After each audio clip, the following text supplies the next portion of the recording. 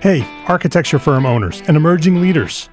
Get ready for unparalleled insight into the development of a world-class architecture firm and a worldwide organization driving the digital transformation of the design and construction industry. With Build Smart, the podcast that's changing how our profession operates. We share the incredible stories behind innovation in the building industry with my friend and co-host, Patrick McLamey, FAIA, former CEO of the international architecture firm, HOK. You know, Yamasaki's office or firm lasted during his lifetime. And when he passed away, I think that was the end of the Yamasaki office.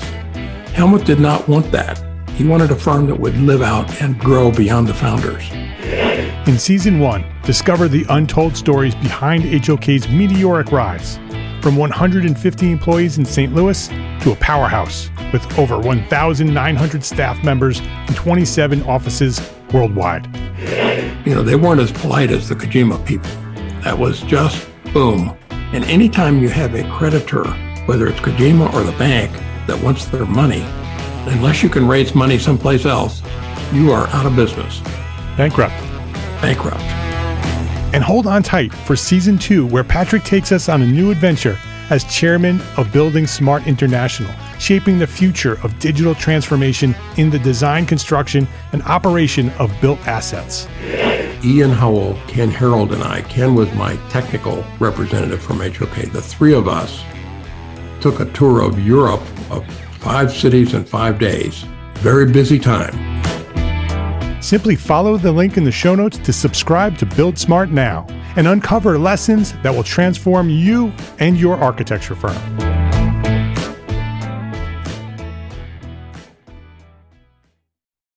The EntreArchitect membership is built for you, the small firm architect.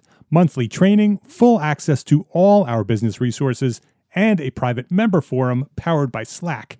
Come build a better business with hundreds of your fellow entrepreneur architects and me at EntreArchitect membership.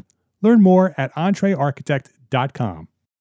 My name is Mark R. LePage, and you are listening to EntreArchitect Podcast, where I speak with inspiring, passionate people who share their knowledge and expertise, all to help you build a better business. As a small firm entrepreneur architect, this is episode 237, and this week I'm back with our friend Duo Dickinson, and this time we're talking about history, revolution, and the future of architecture. This episode of EntreArchitect Podcast is supported by our platform sponsors, ArtCAD, the online resource delivering quality building material information, CAD details, BIM, specs, and so much more at arcat.com, and FreshBooks, the cloud-based accounting software that makes running your small firm easy, fast, and secure. Spend less time on accounting and more time doing the work that you love. Duo Dickinson, welcome back to EntreArchitect Podcast. Thanks for having me. It's great to be here. This is exciting because this episode is different than any other episode I've ever done. Wow. I've done a couple of live remote recordings before. You're sitting right across the table from me. We're face to face here today.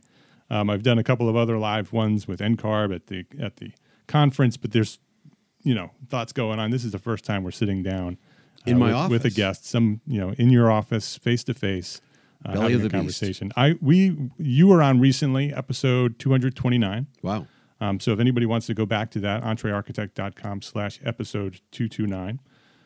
We had a tremendous amount of feedback from that. A lot of positive feedback. It was a conversation about artificial intelligence and the future of architecture, where we are today, where we're going. It was a great conversation. He had so many great ideas. I highly recommend that everybody go re-listen to that or listen to that for the first time.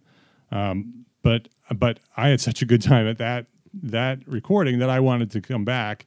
I invited you back to the show. You invited me up to Madison, Connecticut. That's exactly right. And now we're sitting here having a conversation. Well, I do a radio show, and what's easy to do when you do a radio show is you can actually record it and then edit it and then put it out there. And instead, what I and the producers at the radio station I work at value is the people in the studio talking to you live, and the energy and also the directness you get by having context as part of a oral presentation. Because even though people are listening to this, they're listening to it somewhere, and they can now visualize that we are somewhere. We're sitting in my office that a building we've owned for 31 years, and 6 or 7 people are working away, and we're at the south end of the office, and the light's coming in because it stopped raining for 5 minutes in the last month of rain.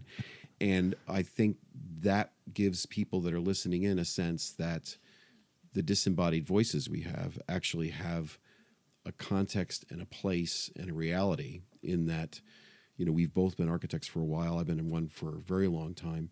And in doing architecture, you have, I think, a sense of groundedness in our culture, which is different from all other professions. And the people that are listening in are typically people that make things for a living. And in so doing, you're considering places like this, and you're considering places like you are probably listening to this place, and you're aware of things that are not just on the radio. So I really appreciate you being here in this place with me. So thank you for coming all the way here to Madison, Connecticut. Yeah, this is exciting. And Madison is beautiful. I've been through Madison, like going other places, but I've never sort of driven through Madison and been here. It's got a lot of history. It's got a lot of architecture. If you want, when we leave, I'll give you a 10-minute tour of some stuff I'm working on. Yeah, I'm doing stuff all the way around here. It's easy. So happy to do it. Yeah, that would be cool. Yeah. So what are you up to today? We were talking about all these different things you're doing. You do a podcast. You write a blog. You're an author. You have a new book. So much. You teach. You do all kinds of things. So so what have you been doing lately? Well, what's been very strange lately is we, that sounds royal. It's me, we, a co-author and I made a book last year. That book has just been nominated for a Connecticut Book Prize in nonfiction, and that's created a little thing. What's very strange, and this is in 2018, this is what happens. I write for Common Edge, which is a great blog, and I write every month for them. So 2 things have happened. One was I wrote a piece about Kate Wagner, the McMansion Hell person, and you can look it up on the Common Edge thing. And it was because she had been on my radio show, so that's interesting. She was live on the phone. So I do that, and it gets not as many hits as Entree Architect gets, but it got for that little place, it got 10,000 hits in like a couple days, which is pretty good. Well, that's interesting. And then it gets 10 or 20,000 more hits. That's fine. But then I think because of that, yesterday, a group of 20 to 40 PhD type grad academic people discovered an article I wrote for Common Edge in January, and it kind of exploded. And then another person picked something else up. And there's a weirdness of intellectual sharing right now, which has to do with the fact that I think the capacity to share is becoming effortless, and the potential change in our environment manifested in all the politics that we have, but also I think in academia and especially in technology changing our profession, like our last talk about artificial intelligence. I do think the imminent change that we all know is going to happen is scary. It's interesting, and it forces people to communicate because they realize they don't understand what's going on. I know I don't understand what's going on.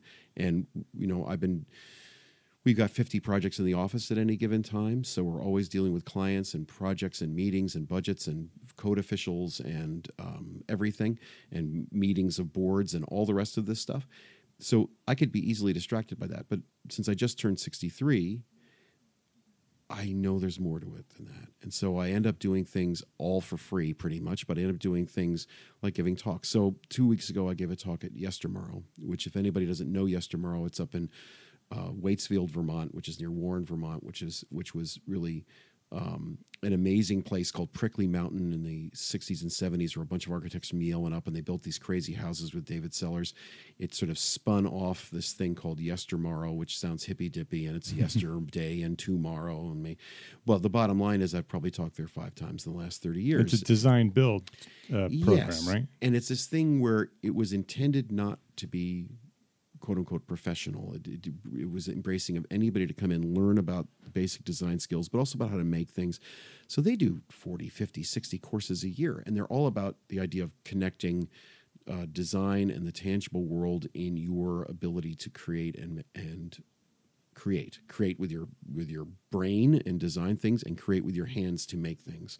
So that synthesis of creation by Yestermorrow dovetails with something else that I'm involved with in these last couple of years, which is something called Building Beauty, which is a program based on Christopher Alexander's writings with professors from all over the world. And we had our first year-long teaching event or teaching thing in Sorrento, Italy, the Santa Ana Institute. And I did something called the Home Program there. And so you can see all of that on the internet. It's all there. It's, you'll see it at Building Beauty, the Home Program. The University of Hartford is in a way co-sponsoring that this year with Jim Fuller. And so that's going to happen again this year. But in doing all of that, Yestermorrow and Building Beauty want to get together to reinforce their academic programs, get students from each to do both, and all the rest of it. And in doing that, the interim regime at Yestermorrow, they're finding a new executive director, said, would you like to give a talk? I said, sure. So I give a talk. And so when they do that, they say, that says to me, I've got to actually talk about something. And if I give one more talk about my new work, I'll throw up. Because I've given probably 100 talks about my new work. And it takes 10 minutes to prepare for the talk, and you spend an hour and a half spewing baloney. Not baloney, it's true, but it's all the minutia of all the things you're doing and why you're doing them and what a cool detail this is and all the rest. And there's nothing wrong with that. And it's interesting, but it's not taking you anywhere, right? It's not progressing us. It's not enough. Yeah. At 63, it's not enough. So I want to do that because people want to see what I've been doing. So I do that. But here what I did was, and it wasn't what I would, and you can actually see it. If you go to my blog, Saved by Design, there's actually a video of it that the local television station made. The first 7 minutes are almost incoherent, but from about 7 minutes on, it's relatively okay. But I think you'll also find that it's somewhat rushed and maybe a little bit frantic, because in creating something new, I am acutely aware that if I go longer than an hour, people fall asleep or get annoyed or can't hear it anymore. So it was about an hour and a half lecture that I did in about an hour and 10 minutes, which is not good. So I apologize if you go and look at the video. However, having said that, it was pretty good. And I was also asked by a group of non-architects to give a talk tomorrow here in Connecticut. It's actually a women's group from the early 20th century. I forget the name of it. But they get 40 or 50 people that come after lunch and they listen to somebody give a talk about something. Well, of course, I'll talk a little bit of the book that I've done, A Home Called New England, because that's just won an award, or it's won in a finalist designation, will win an award. Then that's why they invited me. But what I mentioned to them and they liked was the idea of the talk I gave at Yestermorrow, which was also a talk I seminally gave in Seattle, the AIA there, and then before that at the University of DC before that. So it's been evolving for about a year, this train of thought that essentially in this maelstrom of designing things, there really are two and only two constants. If you think about it, technology always changes, codes always change, money changes, clients change, even code officials change, the magazines change, stylistic preference changes, the politics change, culture. Everything changes. But in architecture, we were all taught in school that there was a universal constant called gravity, and we deal with gravity. I deal with gravity. You deal with gravity. Everybody listening to this podcast deals with gravity every single day. We also deal with weather. Well, weather we deal every day, but weather changes. So it's a bit warmer than it used to be, and maybe a little bit more radical than it used to be. It's going to get more radical, maybe people say. So weather changes. And I just finished a house in California. That's a totally different place than the weather here in New England. So it's not a constant. It's actually a change. The constant, the other constant, and this is the thing that I really presented at Yestermorrow clearly and would like to talk about today with you, is the other constant to me is time. It's history. So in this thing, I'm going through the idea. I'm showing you some of the slides as we're doing this. is that there's something called the passing of time, and it's universal. It's inevitable. And to me, when something's universal and inevitable, it has a characteristic of beauty, which is like a sunset, a sunrise. You kind of know it's always going to happen, but when you see it, you're thrilled because it's different. It is what it is, but it's constant. Well, we were taught, and we know really how to deal with gravity. I mean, it's beams, wind, earthquake, all of this, temperature, moving of different components, and accepting the movement, and diffusing the movement, and just dissipating into the ground. We know how to deal with gravity. That's all true. But we really don't know how to deal with history as almost a culture, but really as an architect, as designers, I don't think we really have embraced and understand history as part of every single thing we do, everything our clients do, and everything we end up doing in the space of the world and our culture. And because of that, we run into things like a piece I wrote for Common Edge about the new Botox commercial that came out about men using Botox because we're so cool that we deserve not to have wrinkles as well.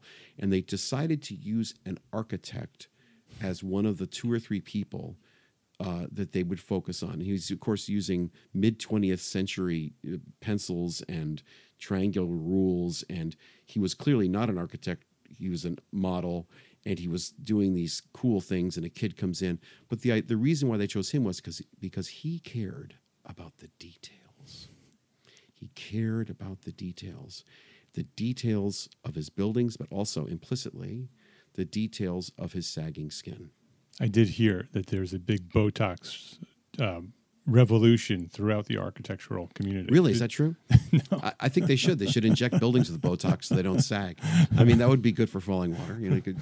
But the really bad thing is, a good thing, well, it is a thing, is that we feel somehow that we need, as I think a culture, but also as architects, we need to do one of 2 things with history, and both are impossible. I mean, what we were taught in school, really, was we were taught in school that history is something that we should evolve from. History is past. History is old answers. We need new answers because we have new questions. Or we're taught, and now there are 5 or 6, 7 schools of classical design, traditional design, we're taught that there's nothing that is new that is as good as something that has been done before and is old. So we want to do 2 things in architecture as it is taught now and also expressed now. We either want to recreate the past or we want to deny the past. Well, that's crazy because the truth is the past is true and everything we do will become the past. So you can't deny the past and you can't create the past. The past is old. It's not new, so you can't create it. And it's also going to happen to the newest of the new. And Yale University has just spent $500 million in the last 15 years completely and beautifully and amazingly renovating works by Louis Kahn, Eero Saarinen, the Beinecke Library by Gordon Bunshaft. They have treated modernist buildings built to change architecture forever, as if they were the venerated vessels of truth. This is not cutting-edge architecture and transformative architecture. It is historically lauded and significant buildings.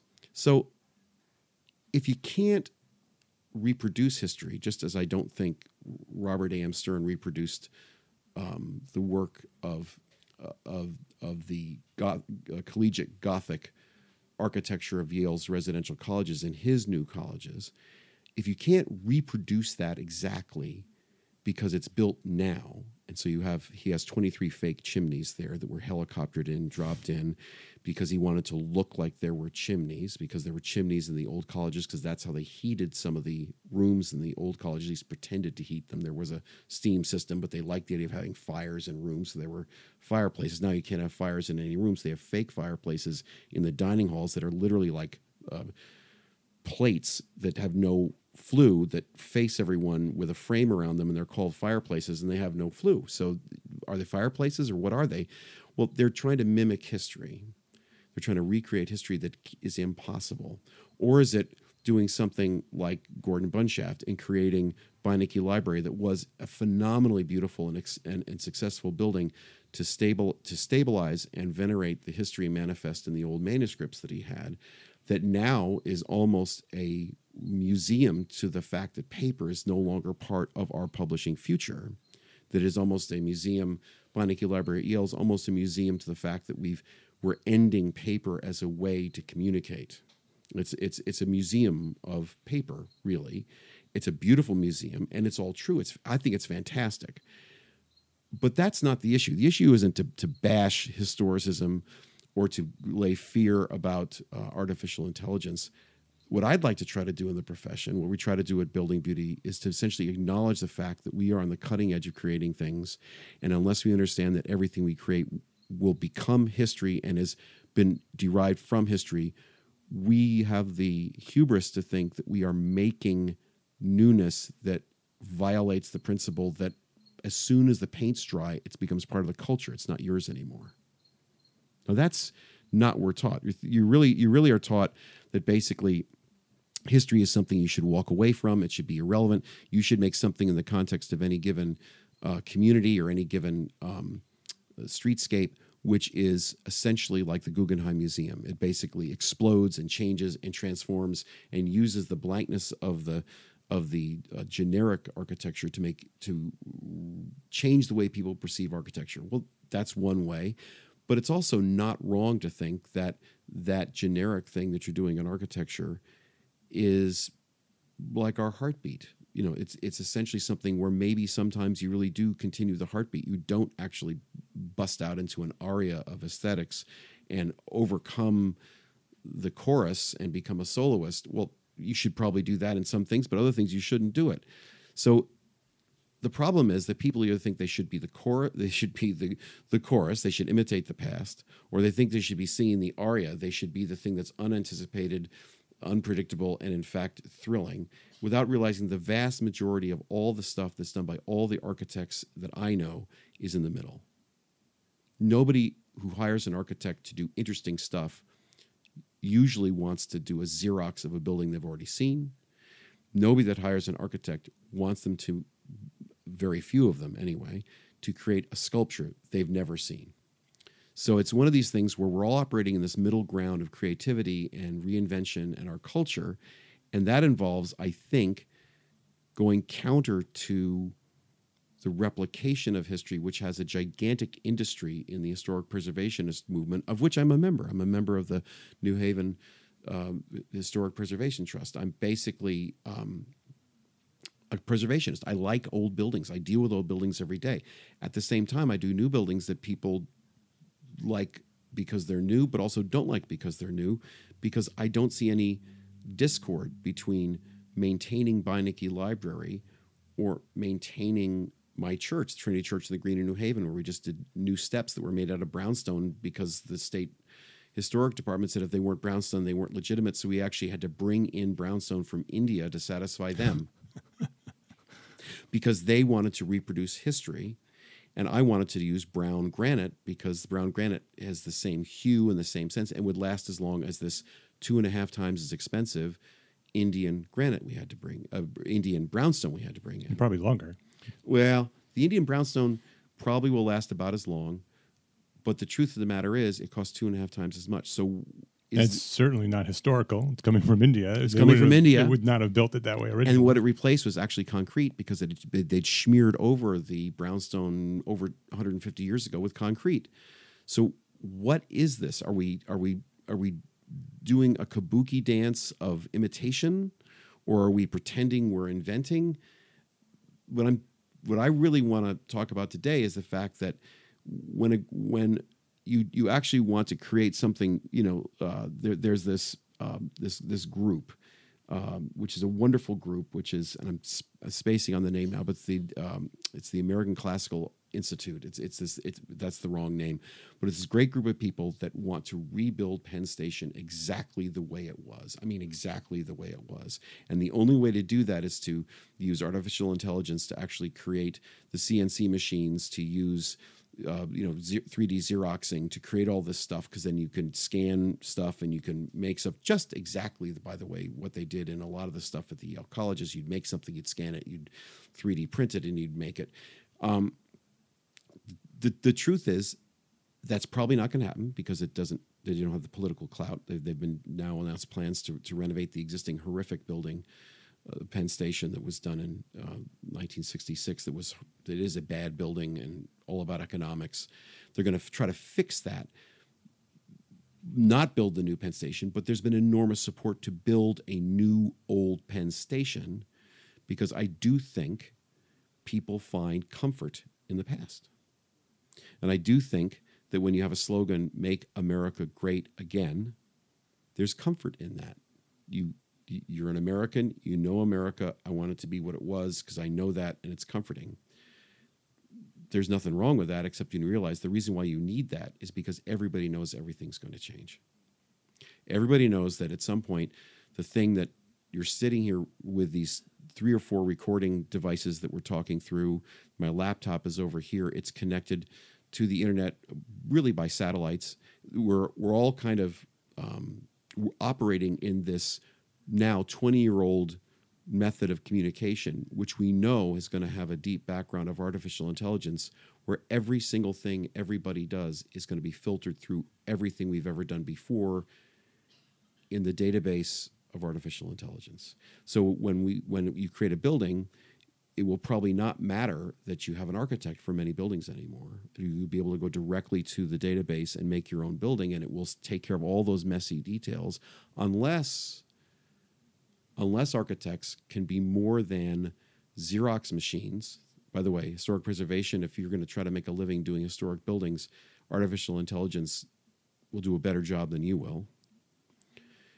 And if you're an architect that says, I'm going to make a new building that's never been done before, and I'm going to use artificial intelligence, and I'm going to rely on that to make a new building, you just lost, because artificial intelligence is only the stuff we've already done.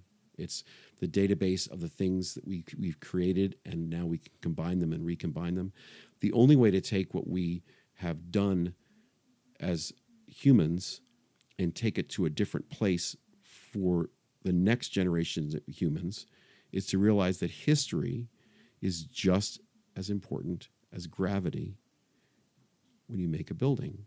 That the disembodied reality of the hubris of trying to invent history with modernism, or the fearful replication of what has previously existed in super traditional historicist architecture, those are two ends of a spectrum that deny the fact that it's only through invention you can actually create something which pushes the culture forward. And invention doesn't mean new for new. It means new in the context of what does it mean in the past, the present, and maybe the future. If you don't understand that there's like a time continuum, what you're doing is creating a disembodied reality of what you perceive to be the future of humanity, and somehow figuring out how you can do something that really will shock and thrill people. Well, shocking and thrilling people, to me, if you can get somebody to pay for it, is fine for the moment you shock and thrill them. But the buildings are now around for at least a generation until they get torn down. And the truth of the matter is, if you compel people to address shock and awe in your architecture, to me, that's just as shallow as you're making a building they've seen 100 million times before and have no shock and awe. In fact, they yawn when they see your building. So the vast majority of buildings would benefit from architects learning that history is part of every single thing they do right now, that the history of the past. I mean, when making this talk, I kind of realized that there was actually a truth that we don't want to actually deal with, which is that every zoning code is history. It's our way of as a culture of looking at our communities and saying, well, what have we done? What should we do? The zoning code will shape that. Well, unless you understand that, you can't, as an architect, go in front of a board and say, well, in the past, you were thinking about this. Well, what about that? I mean, one of the great examples is, I don't know if you've ever known the architect named Will Armster. He's a local architect out of Guilford, Connecticut. No. So he goes to the historic district or the historic town of Guilford, Connecticut. I'm not sure this is actually in the historic district, but there's a site, and he wants to do a condo. And for reasons best known to Will Armster, who basically is a genius and is not young, he goes 30 years ago in front of the town, and a good friend of ours, Jim Wilson, actually helped make this along with the Rabers. Actually, they had physically themselves built this while they were in their last years of high school. He presents to the board essentially the Starship Enterprise. It's a floating lozenge that's supported off the ground. And the board says, no way, forget it, it's going to happen. Will Armster, who exquisitely understands history despite his extreme high modernist sensibilities, says, well, wait a minute. He said, the first time they built a salt box, they said, what a strange building. It's never been built before. How do you know that what I'm going to do here isn't going to be the future of architecture? And they said, well, we don't. He said, well, then what grounds do you have to turn it down? And they thought about it, and they said, really? Actually, none, because you complied with all of the setbacks, you complied with the height limitations. Your use has to be approved, which is, I think, 8 units in a place that normally only has, maybe 2 units. But he was able to show them a tapestry of history that enabled him to say, given the context, the fact there are other non-traditional buildings around, that this is just as historic as any other building, maybe not now, but in a generation. And in fact, the odd thing is that if you say to anybody in this sort of shoreline community, oh, the Starship Enterprise in Guilford, everybody knows where it is. It's become part of a living history. And who knows if it's a good building or a bad building? I rather enjoy it. It's literally just like the Guggenheim Museum. You see Cape, Federal, Salt Box, one after the other, and then Starship Enterprise. Yeah. And it becomes this kind of wonderful expression of Will Armster, who is an architect that people will know after he's gone. Well, if your sole purpose is to let people know who you were after you're gone, do you want to do it in a way which says he argued in front of the zoning board, this is part of history, or does he say, screw you, I want to do this because I think it's cool? Yeah. I mean, I know Will well enough to know that he didn't say that and didn't mean that. He said, I am part of history. I've made a lot of buildings. They're all different, but they're all grounded in where they are because I know what's going on. And it's my vision here in my place where I live. And he lived in Guilford, raised 4 kids in Guilford with his wife.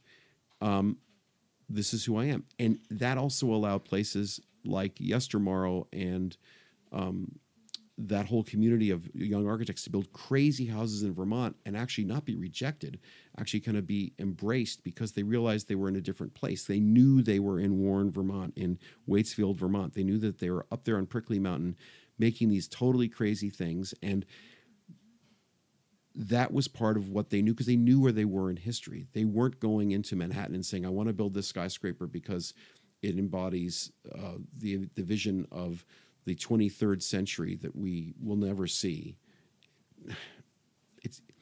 The level of hubris is dialed back, but the level of expression is completely unfettered if you understand that what you're doing in history has a basis beyond you.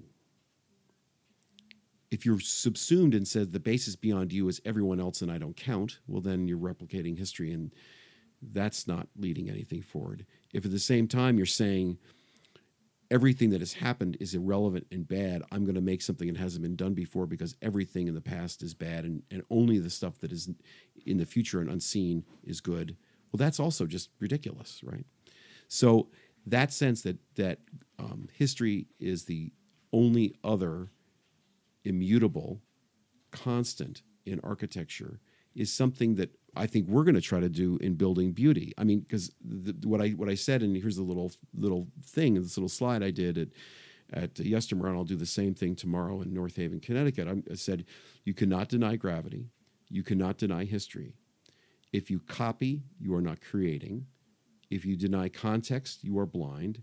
If you deny gravity, you'll always fail. If you deny climate, you will always fail. And you'd mentioned that there was a final question that you were going to ask me. If you deny value and cost, you will always fail.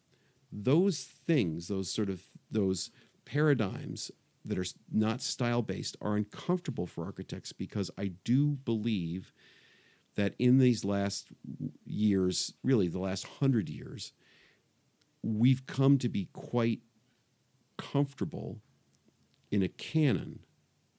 And the canon, the rule book, is one that either worships the past or denies the past, and basically blames mediocrity and a lack of imagination on the client or the town or the budget, and we don't look in the mirror.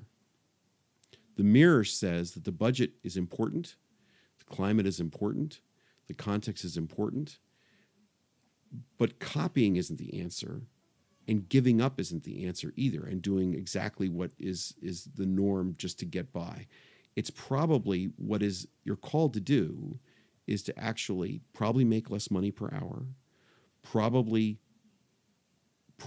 make some people upset with you, is to never stop suggesting the better solution, not based on your genius or money, but based on the higher purposes of what the culture and the program and the site are telling you to do.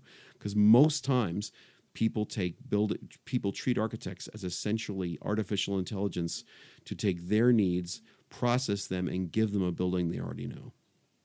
And you can only change that paradigm is if you can actually say, time out, that's not true, you're in control, you're spending a lot of money, don't you want to have the world that is around you manifest in this building, not just history and reproduce what's there, not to deny history and have a bad building that'll leak and fall down and people won't like because I'm trying to do things that aren't there, but something in the middle that I'm proposing to you that you might not want to spend that much time, maybe not that much money to do, but will actually be a building that you're remembered for, we're remembered for, actually pushes the pile forward, is creative on a level which takes more time.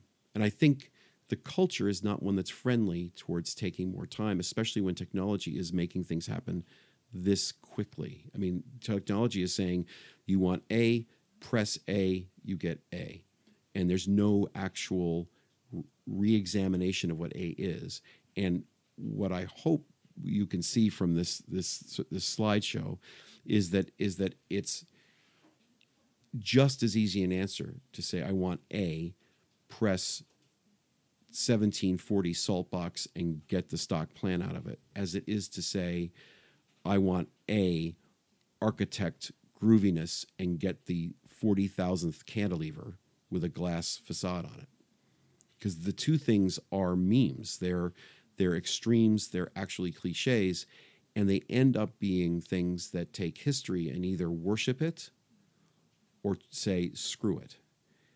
And you can't worship history because it's profane. It's who we are. It's just as shallow as we are. It's just as noble as we are. It's who we are. It's warts and all. History is everything. It's stuff that's ugly. It's stuff that's beautiful. It's just part of our past. And you also can't take something that you're going to pretend denies history and make it better than history, because who knows? It could be better than history, but you're not going to know it in your lifetime. If the intention is to do something that screws history, probably it's just going to be a bad building. And it's because, to me, this is the next slide, I basically said history is everywhere. It's all the time. It's in the designer and it's in the user. So the reality is that history or the future are not styles. That's what if there's one message from this podcast, is that if you think there's a style called history or anti-history, that is the most superficial way of looking at architecture, because that's saying, I'm going to dress in Prada today, or I'm going to dress wear my Levi jeans and my Gap shirt, and I'm going to basically just go with a uniform, and the uniform is either historic preservation / traditionalism, or it's modernism / the way I was taught, or the way the magazine wants me to do it, or the way the photo looks. And the middle ground of dealing with the people that use your building and the people that want design and have hired you to design the building, that middle ground is where we all live, right? This is where we are. We might not want to be here. We don't want to be in the past. That's why, Make America Great Again. Or we might want to do something in the future. That's why Howard Rourke said they were my buildings. I had the right to destroy my own buildings. But those two things aren't where we are. Let's take a quick break to say thank you to our friends and platform sponsors here at Entre Architect, ARCAT, and FreshBooks. Hey, are you heading to Construct in Long Beach on October 4th and 5th? It's the event for commercial building teams. And many of our Entre Architect friends are going to be speaking there, including Rosa Shang from Equity by Design. She's been on the show. Mike Rasica from YoungArchitect.com. He's been on the show. And the guys from Archispeak, our friends at Archispeak, are going to be there too. They're all speaking there. Neil, Cormac, and Evan are all going to be there.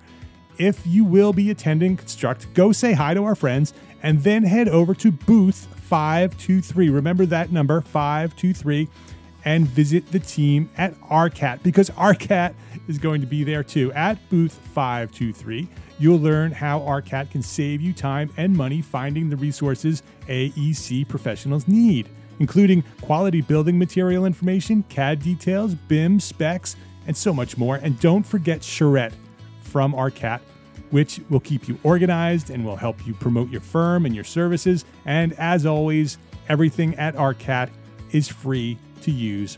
And with all the time that you're saving, you can enjoy the beautiful weather while you're at Long Beach. Let ARCAT help you get out of the office at arcat.com. That's ARCAT.com, ARCAT.com, arcat.com, and check them out at booth 523 and tell them that Entre Architect sent you. FreshBooks makes it simple to send invoices, post your expenses automatically, track your time for your whole team by project, and get organized with reports, communication, and notifications.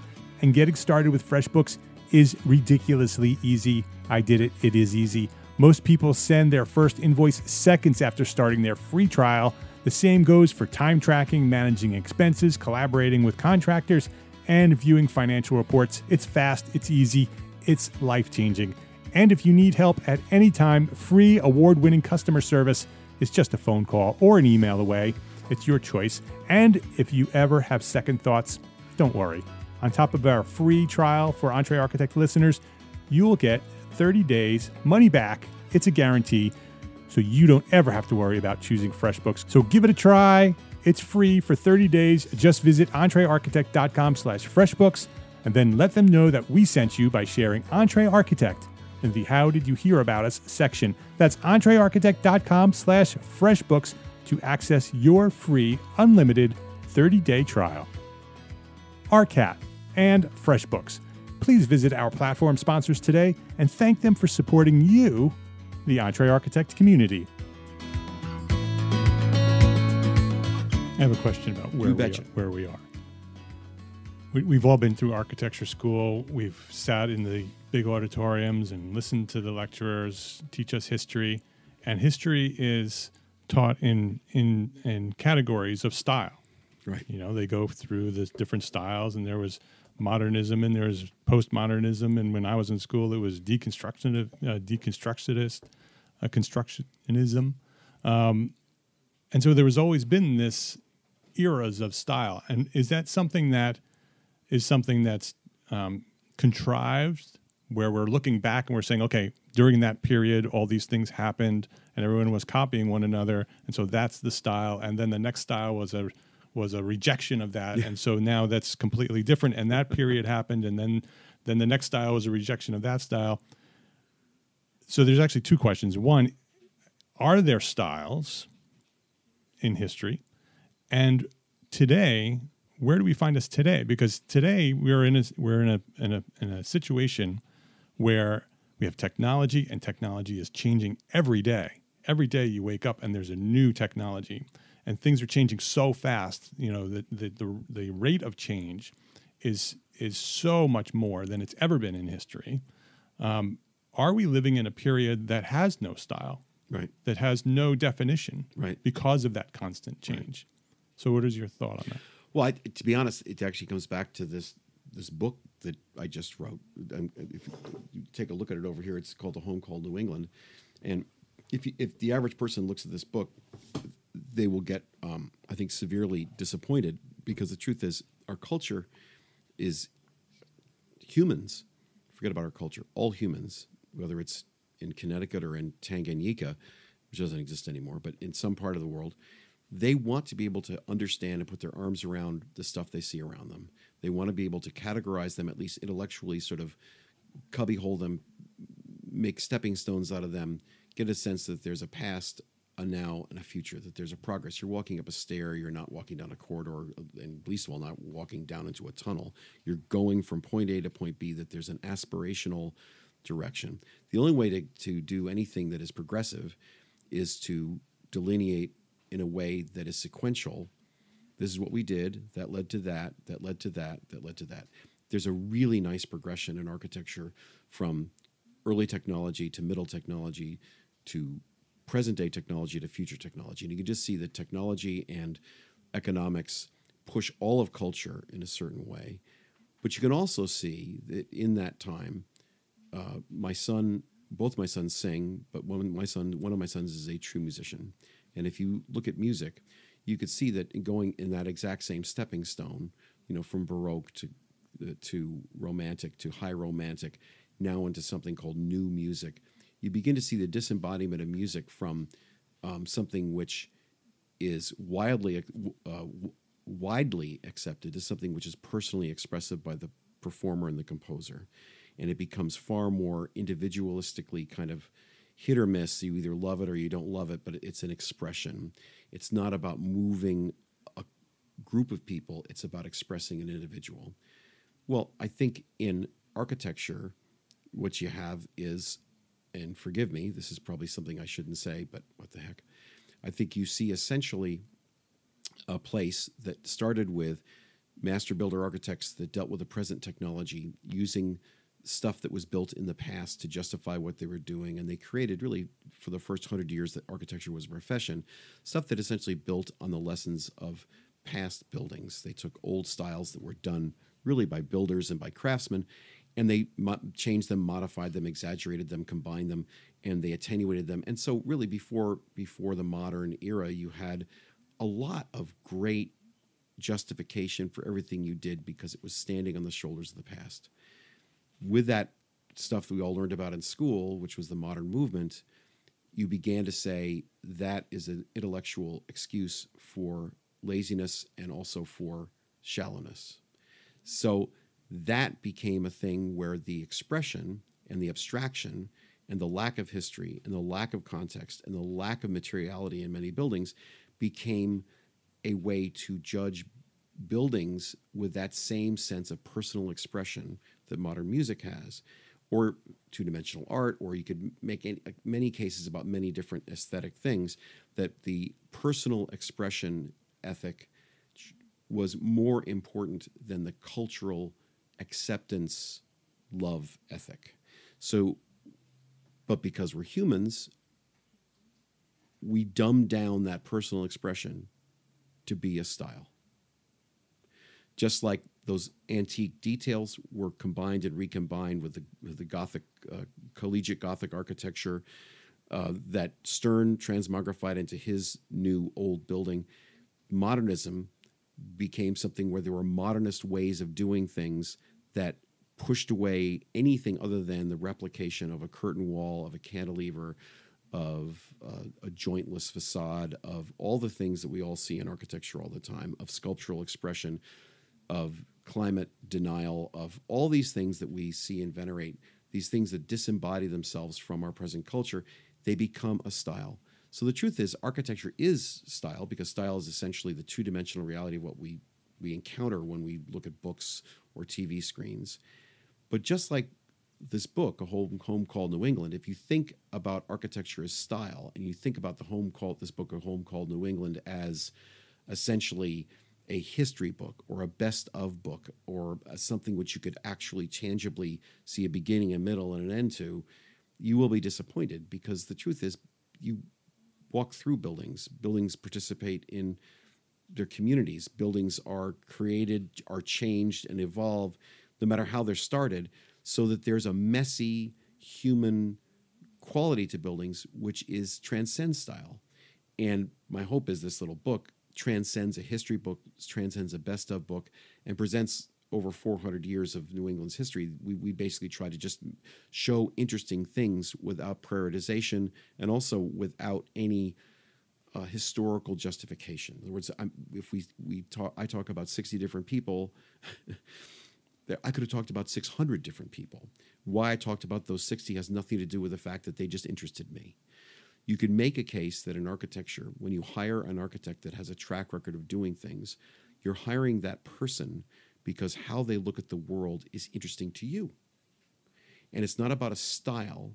It's really about the combination of the culture, the context, the designer, and the patron to make something that impacts all those things. And that's why history, which is the sort of perception of much larger things than ourselves, that historic reality of architecture is not about creating a style.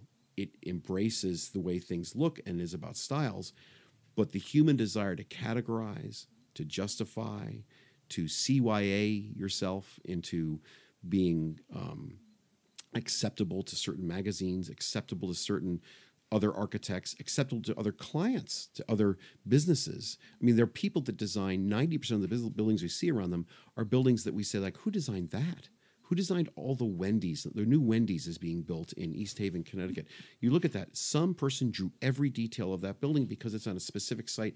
And you go, who did that? Well, who really did that was the Wendy's marketer said, I need to have this thing. And some architect put this together in a way which is perfectly fine. Is that creative? Sure, it's creative. Will it change anything? It won't change anything. Will it sell burgers? It'll probably sell burgers. Does that mean it's bad? Well, it's not operating in a thing that would advance anything, but it solves a problem, right? It actually, so is it bad? Sure, it's bad in terms of progressing architecture beyond the client need and changing the context beyond the miracle mile that it's sitting in, but it solves an issue. My take is, though, that building will cease to have an architect in 20 years. There will be a program called Wendy's 3.7, and you'll press a button for store number 612, and the drawings will spit out after they've processed the zoning code and the survey, and there'll be a fully engineered set of drawings to build this building for $15,000 that used to cost $40,000, and you'll build it. Then there won't even be drawings. It'll be stuff. It'll go from the computer to the printer that's building it. Yeah. It'll go directly, or maybe into a chip in the builder's head. I mean, who the hell knows, right? I mean, the thing is that maybe even the printing process will go away in 20 or 30 years. Who even knows? But the bottom line is, unless we look at architecture that way, and I do honestly believe that if you haven't looked at it yet, go to the Building Beauty website. If you see this essential, simple way of looking at all design that is not style-based, that is essentially says everything is history, think about it, live it, be part of it, and create something that is new because it's coming out of you and the context and the client and the material you're using, unless you can break it down, not to think about who publishes it, who pays for it, who am I, almost channel the essential reality of beauty in architecture without style, and that really is participating in history. To me, you've lost the opportunity to contribute something beyond somebody else's approval or disapproval. I mean, let's face it, the people listening to this, we're all architects together. I'm sure the vast majority are architects or designers, some engineers. We have all gone through the process of having hopes that are dashed in the expectations, I think, of things that we have no control over, which essentially is a stylistic preference. It's of the moment fashion. It's not what's important for our culture. That means that for the creators, the architects, if we change the way we learn and use this new technology to include and embrace humans that are dealing with context, the zoning boards, the code officials, and the clients, the people that pay for it, and the users who use it, if we actually sort of open it up and say, well, why can't we have light coming into this place at this time of day? I know it's not traditional, but why not? Well, that might tell people, well, wait a minute, I saw that 30 years ago at this place. And you'd say, yeah, I know, that's it. If you widen your scope to include all histories that you can find just by your experience, and not limit yourself to what is modern or what is traditional or what is Wendy's.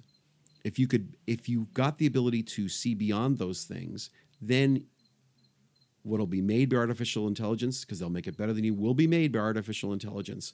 But in the next 30 or 40 years, long after I'm dead, if you have the ability to create something which is not dependent on the fabric of our prior history, but really dependent on your own personal creativity and your understanding of history, the understanding of history that artificial intelligence can't have because it's artificial intelligence, it's not human intelligence. If we can actually get into that larger place where it's not just about you, it's about a lot of us all together in a larger context, that to me is the future of architecture. Being a good CAD monkey or managing the best CAD monkeys of artificial design that supplants 100 drafting jobs, that is perfectly cool. That's great. It probably represents a spiraling decrease in the number of human beings that are necessary to create the product to build a lot of buildings. The way there'd be an increasing number of humans to create some buildings is to show the fact that we embrace history as the other immutable, constant force in architecture, the larger history, our culture, who we are, where we're going. Harder to do. The only way I know how to do is actually encourage people to create what they're designing, actually make what they're designing in their education process, which involves, to me, nuts and bolts things. I would like it if you could, right now, a person in my office is getting his license in New York State, where they allow you to not have a degree, but to do everything through internship. I don't see the reason why there shouldn't be 20,000 architects in the United States that did not go to school, that learned through doing with people that are accredited, who maybe didn't go to school either, at the same level as somebody who went to 8 years of school. The idea that you would open it up to the actual doing of architecture versus the learning of architecture, that's harder to enforce, harder to judge, harder to certify, codify. But I do think that if we fall back on this CYA of degrees, courses, professors, as opposed to experiencing and doing, which is harder, longer, more mistakes, less measurable, I think the profession is limited, and it will be limited. Or it changes, and maybe it opens up a new horizon, not for the same numbers we had in the mid-century, where there was pencil drafting, but I do think there's a future in manifesting our humanity, which is not denying artificial intelligence. It's actually what makes artificial intelligence is creating the stuff that only humans can create that then becomes part of our database. And I think if we think of that database that's already been created as the future, it means that we're trapped in the present. We're trapped. We can't get out of it because we're only going to use what we've already done. And the only way to get to where we haven't done is not by making sculptures. It's by being able to see the larger realities of how people live, how communities work, where the future of communities are going, or where you think they should go, or listening to a client or listening to a context and saying, but the sun comes here, but then he wants people to come from there. Whatever it is, that ability of humans to accept, absorb, digest, consider, and then give back, that process doesn't subvert artificial intelligence. It'll actually use artificial intelligence as opposed to being used by artificial intelligence because it replaces that creativity. That's the fear. And I think that's why we're in a change time. We were talking today with a bunch of us from all over the world. We're talking today about the future of this Building Beauty program. And the reason why I was very positive about it was because in the acceptance of some of the stuff that I've written and other people have written, there are these sort of tender shoots that we have. A group in India, actually, a group in Strathclyde, England, other places that, and actually a group, the subgroup I think I mentioned about these people on Twitter, that 40 people in academia, PhDs, that saw an article I wrote and kind of went off on it in a positive way, saying this is a way to look at the future that I hadn't thought about before. Because the truth is, if human beings can just be who they are, human beings, and not fearfully embracing the past or running away from artificial intelligence and blaming it for their own mediocrity, if people can actually sort of embrace the change that's going to be happening, which is going to be happening, whether we like it or not, I think architecture's got a real future, because I think it embodies the best aspects of human creativity and intelligence.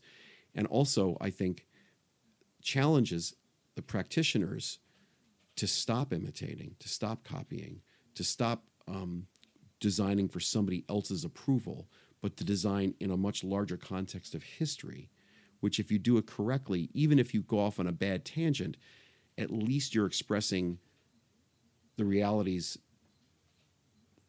that you're asked to deal with, as opposed to the priorities of, will that look good on the cover of architectural record, which is what the vast majority of the high art architects do, is they say, what will this look like in 2 dimensions? And they'll design to that photograph. And that's been the ethic for 100 years. And I think that's why we're going to, unless we change, artificial intelligence will kill this profession. I have two.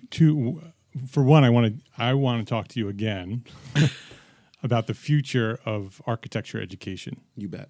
Because I think the future of education is going to be dramatically different in the future. Absolutely. I don't think it'll be university based. No, it'll take a right. long time. And that's going to change the way architects are educated as well. And every other profession. Yeah. And so I'd love to have that conversation. Yep, I'm with you. Before we wrap up, I wanted, and before I ask that last question, I want to ask one more question about history. We're obviously living within a revolution. We're living Right. a revolution right now in technology and in architecture and the way things are happening, massive change. When historians look back to this period, what do you think they will say? How will they define it? Like I said earlier, history is defined in these categories, in this nice, clean packages with bows on them. Are we living in another period that will be easily packaged and bowed, or are we living in some other, because of this revolution and because of this unprecedented change? Are we living in a time that will have no definition? If you look at the superficial manifestations of architecture, which is essentially architectural journalism, nothing has changed. The same buildings that are being published now could have been published 40 years ago. The same metronome of acceptable high modernism is published. However, if you look at the writings and the smaller stuff, the unpublished stuff that a minority of people are doing and saying and thinking and talking and teaching, there's a ripple in the force. I mean, the force is the canon. I went to Cornell in the 1970s. No whiter male place has ever been than Cornell in the 70s. It was white, male, Ivy.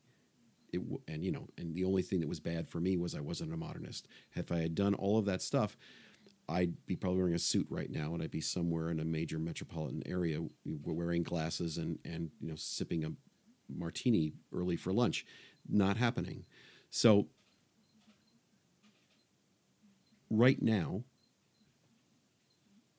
we're at a place, and we were just talking about this in the call, from all those different places in the world, where a woman from Edinburgh says, tell me what's happening in America, what's changing, what's going on.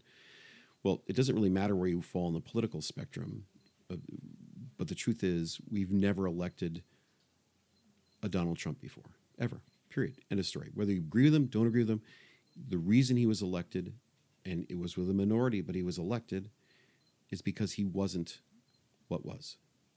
He just wasn't.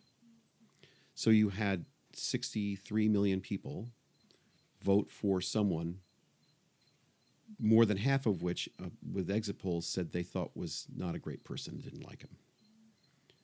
Why did they do that? Well, they did that to me for the same reason I think architecture is going to change. What is fitting less well with where we are, and we think the way it's going to be, that there's actually an ominous sense that we're missing the boat, that there's something going on that we can't control, and it's going to control us, and that's not a good thing. So you elect Donald Trump, who is actually love him, hate him, is the anti-candidate. He's the anti-politician. He is the no, screw you person. They elect him. They do that not because they're happy or they want a future. They're unhappy and they want what they had in the past.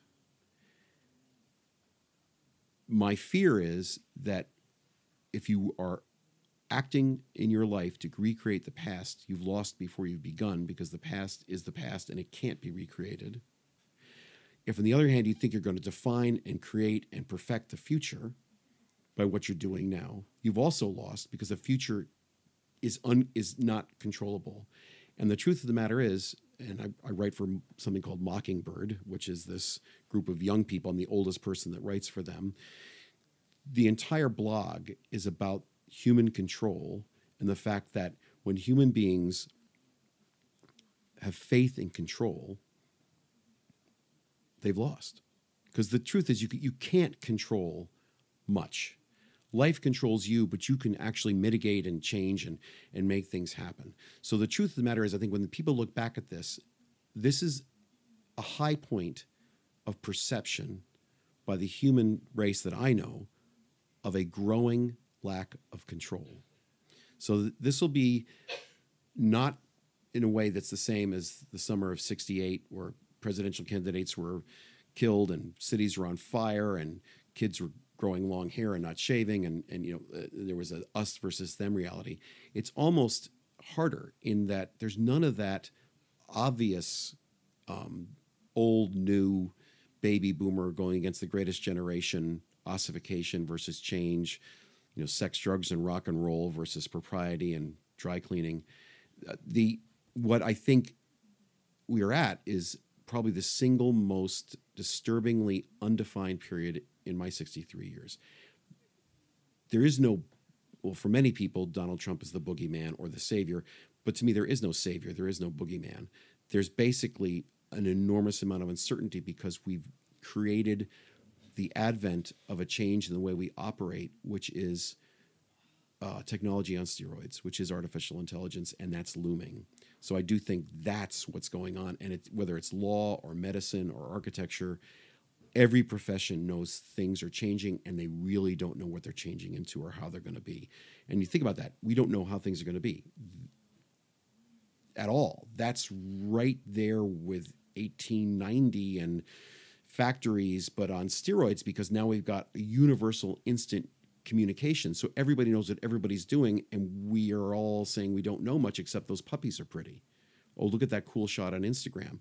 And we have this whole culture of distraction, of essentially cultural pornography, of basically of finding things that are titillating and amusing, while in the background there's some gigantic thing under your bed, which is terrifying, but you're fine. You're looking at your phone. You're fine. You're fine. So yes, I think this will be a different time. I'm not narcissistic or egomaniacal enough to think it's the most important time. I think it's a unique time where technology is smashing up against humans. And we created the technology, so it's humans crashing up against humans. But it's one of these things where what we've created is now changing who we are and what we're going to be, and we don't know what it is, even though we created it. I think it was very similar in the Industrial Revolution. Yeah, I was just thinking that. I do not think it's as similar to 68. Same fears. Same fears. Yep. But now there's the universal connectivity and a much higher level of education. And so people know more of what's going on. So maybe the fears are more broad-based. And there isn't I'll just, have another beer. There's going to be like, what am I going to do about it? I'm going to go out and, fight Trump, or I'm going to go out and be upset that this building is on the cover of Architectural Record, or whatever it is. People will get upset about things. So there's more fear and anger that I've seen, primarily because they're vehicles for it. I see it on the internet. I see more fear and anger now than at any other time in my life. And I do also think, because I'm a religious person, I think that the concomitant reality of lack of faith in anything other than yourself is ascending. I mean, the truth of the matter is, people have faith in very little except themselves, and not even so much in themselves. And that lack of a sense of a larger purpose is that denial of history, which I find pervasive in its manifestations as it bleeds through the culture of architecture, music, everything that we create that's not part of our essential existence, which manifests our hopes and our dreams. If the hopes and dreams have no faith in anything greater than ourselves, those hopes and dreams become sad. They become terrified, and they become self-expressive hopes and dreams. Then people relate to them less, and so it's not good. So that's a good one. This is a deep one. So I want to mention to the listeners, we're going to have everything linked up on the show notes. So we'll have the slides. We're going to have a link to the book. We'll have a link to everything that Duo is doing. And I want you to comment on this. There's a lot here to talk about. So comment on the blog at the show notes, and comment in the community at Facebook, entrearchitect.com/group. We'll get you there. Duo, before we wrap up, I want to ask you the same question I asked you last time. Yep. What is one thing that a small firm architect can do today to build a better business for tomorrow? Well, last time I said it was do good work, which is duh. I mean, not a lot of thrills there. I was asked by a website on green architecture about the one element that seems missing in a lot of people's perception of the validity of justifying green architecture. That they look at it as a straight economic equation, and in many ways, green architecture fails because doing something that costs too much initially to have a payback long term financially doesn't express the ethical values you have. So green architecture, which is often quite religious in its generation, ends up not being manifest. So that's true. I came back with one simple equation. I said, well, if architects, if architects, because they're the ones that are framing issues in construction, if architects understood the difference between cost and value, just that distinction, what it costs, but how valuable is it? And they frame questions not in terms of, oh, you can't afford this, but it costs this much. Does that fit your values? That simple switch from a balance sheet to a mirror to what you think is important. If you can break the project down so that you can understand what costs what, meaning you have to understand construction, you have to understand what the builder's motivations are, you have to understand about technology and what the options are in technology. You have to be a better architect than most are now in terms of plugging in and plugging out, the clicks from websites about different products, but understand what is the product, what is the construction technique, how do you frame a wall, what does masonry construction give you, what does steel give you, what is this stuff actually, what are the implications of these things? If you can frame the costs of the parts of the building, not the whole design, but the parts, so that when it is over budget, and they're all over budget, nothing's under budget, everything comes in over budget, you can say to somebody, look, the budget is not mine, and it's not the builder's, the budget is yours. If you have too little money, we can do exactly the same thing we're doing and make it just smaller. We could make it the same size and eliminate these features and keep those. Or we could say, think about the building in terms of what your values are. If your values are, I want to gift to the community, then what can I do to afford that gift, which might be a facade, it might be lighting, it might be windows, it might be something which involves a water fountain, it might be a bench. I want to give something to the community. What do I have to not do to afford that? So it's the cost versus value linkage that I think only architects, to be honest, only architects can provide, because builders want to make money, owners want to save money.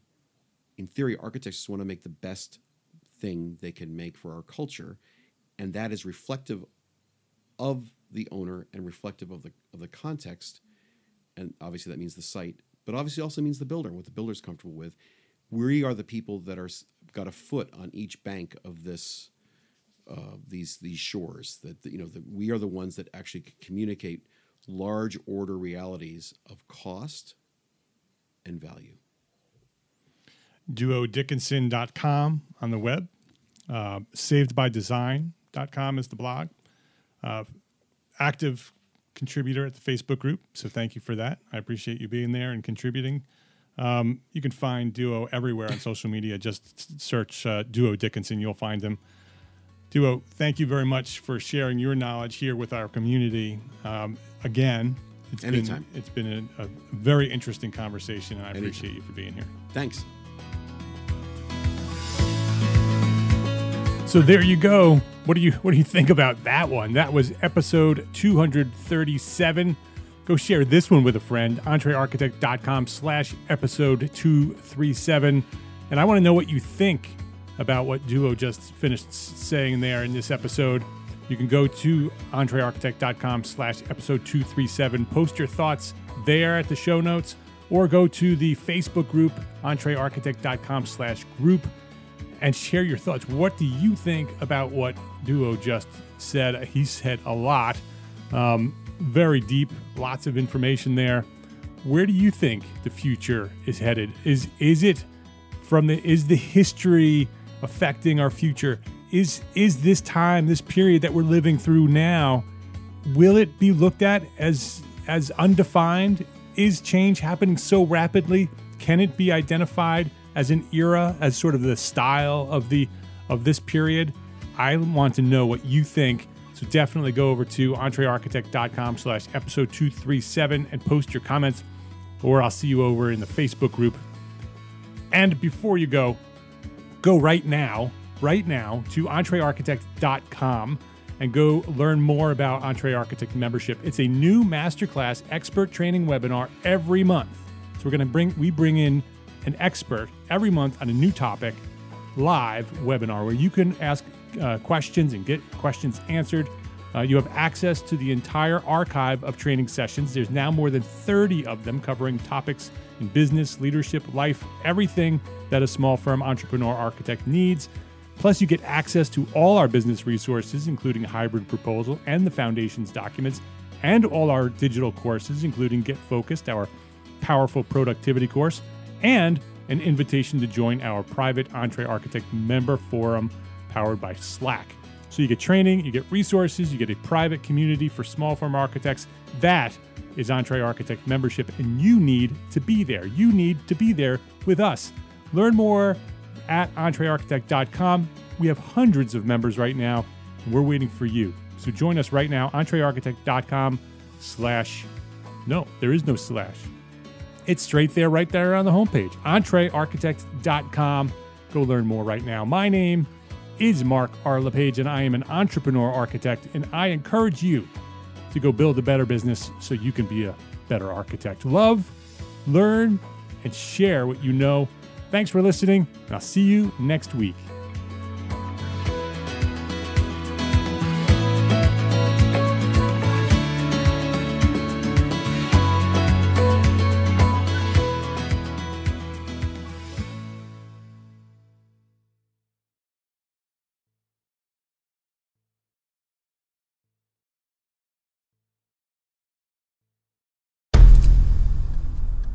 I've mentioned it to my family, but in terms of telling people like, oh yeah, we're doing this, I'm looking for projects, you got anything? I'm not there yet because it scares the shit out of me. Dreaming of launching your own architecture firm?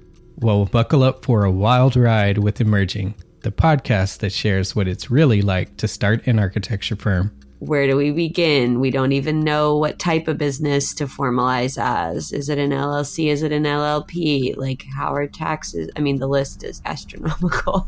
Season 1 featured founders Jeffrey, Lexi, and Chris, owners of Level Studio Architecture, are your fearless guides on this unfiltered journey from napkin sketches to a thriving studio.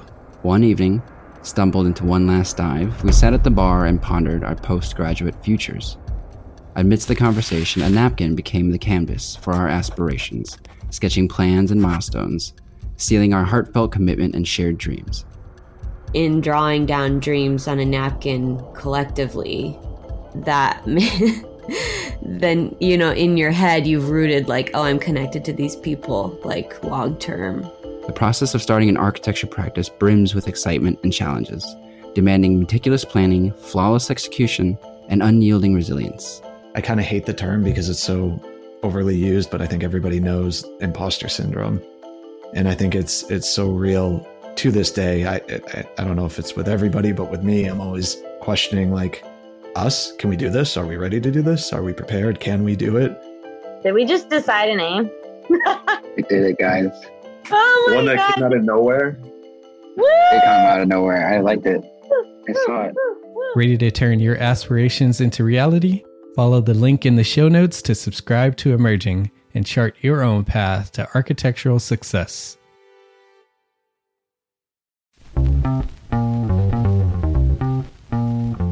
Calling all small firm architects. It's time to tap into your full potential with Entre Architects Context and Clarity, where inspiration meets innovation. Hey, it's Mark R. LePage, founder of Entre Architect, and I'm inviting you to join my two favorite co-hosts, Jeff Eccles and Katie Kangas, as they bring together authors, experts, and thought leaders for electric conversations with entrepreneur architects around the globe. It's not just a podcast, it's a community where dreams meet action. There's a simple equation there. And what that did, just doing that basic calculation, was it allowed me to compare what I had actually saved in my retirement accounts to what I thought a possible projected annual spend might be. Artists are temperamental, so beautiful design is going to be a priority. When the job is done, we're going to actually need to live in the house, not live with the person who designed it. And so for me, the artistic skill, the architectural skill is most important. And so I would say that would be 60% of it, if not more. Gain insights to build a successful practice. Subscribe, engage, and let's redefine your future together. Join the Context and Clarity community, where every conversation adds to your blueprint for success.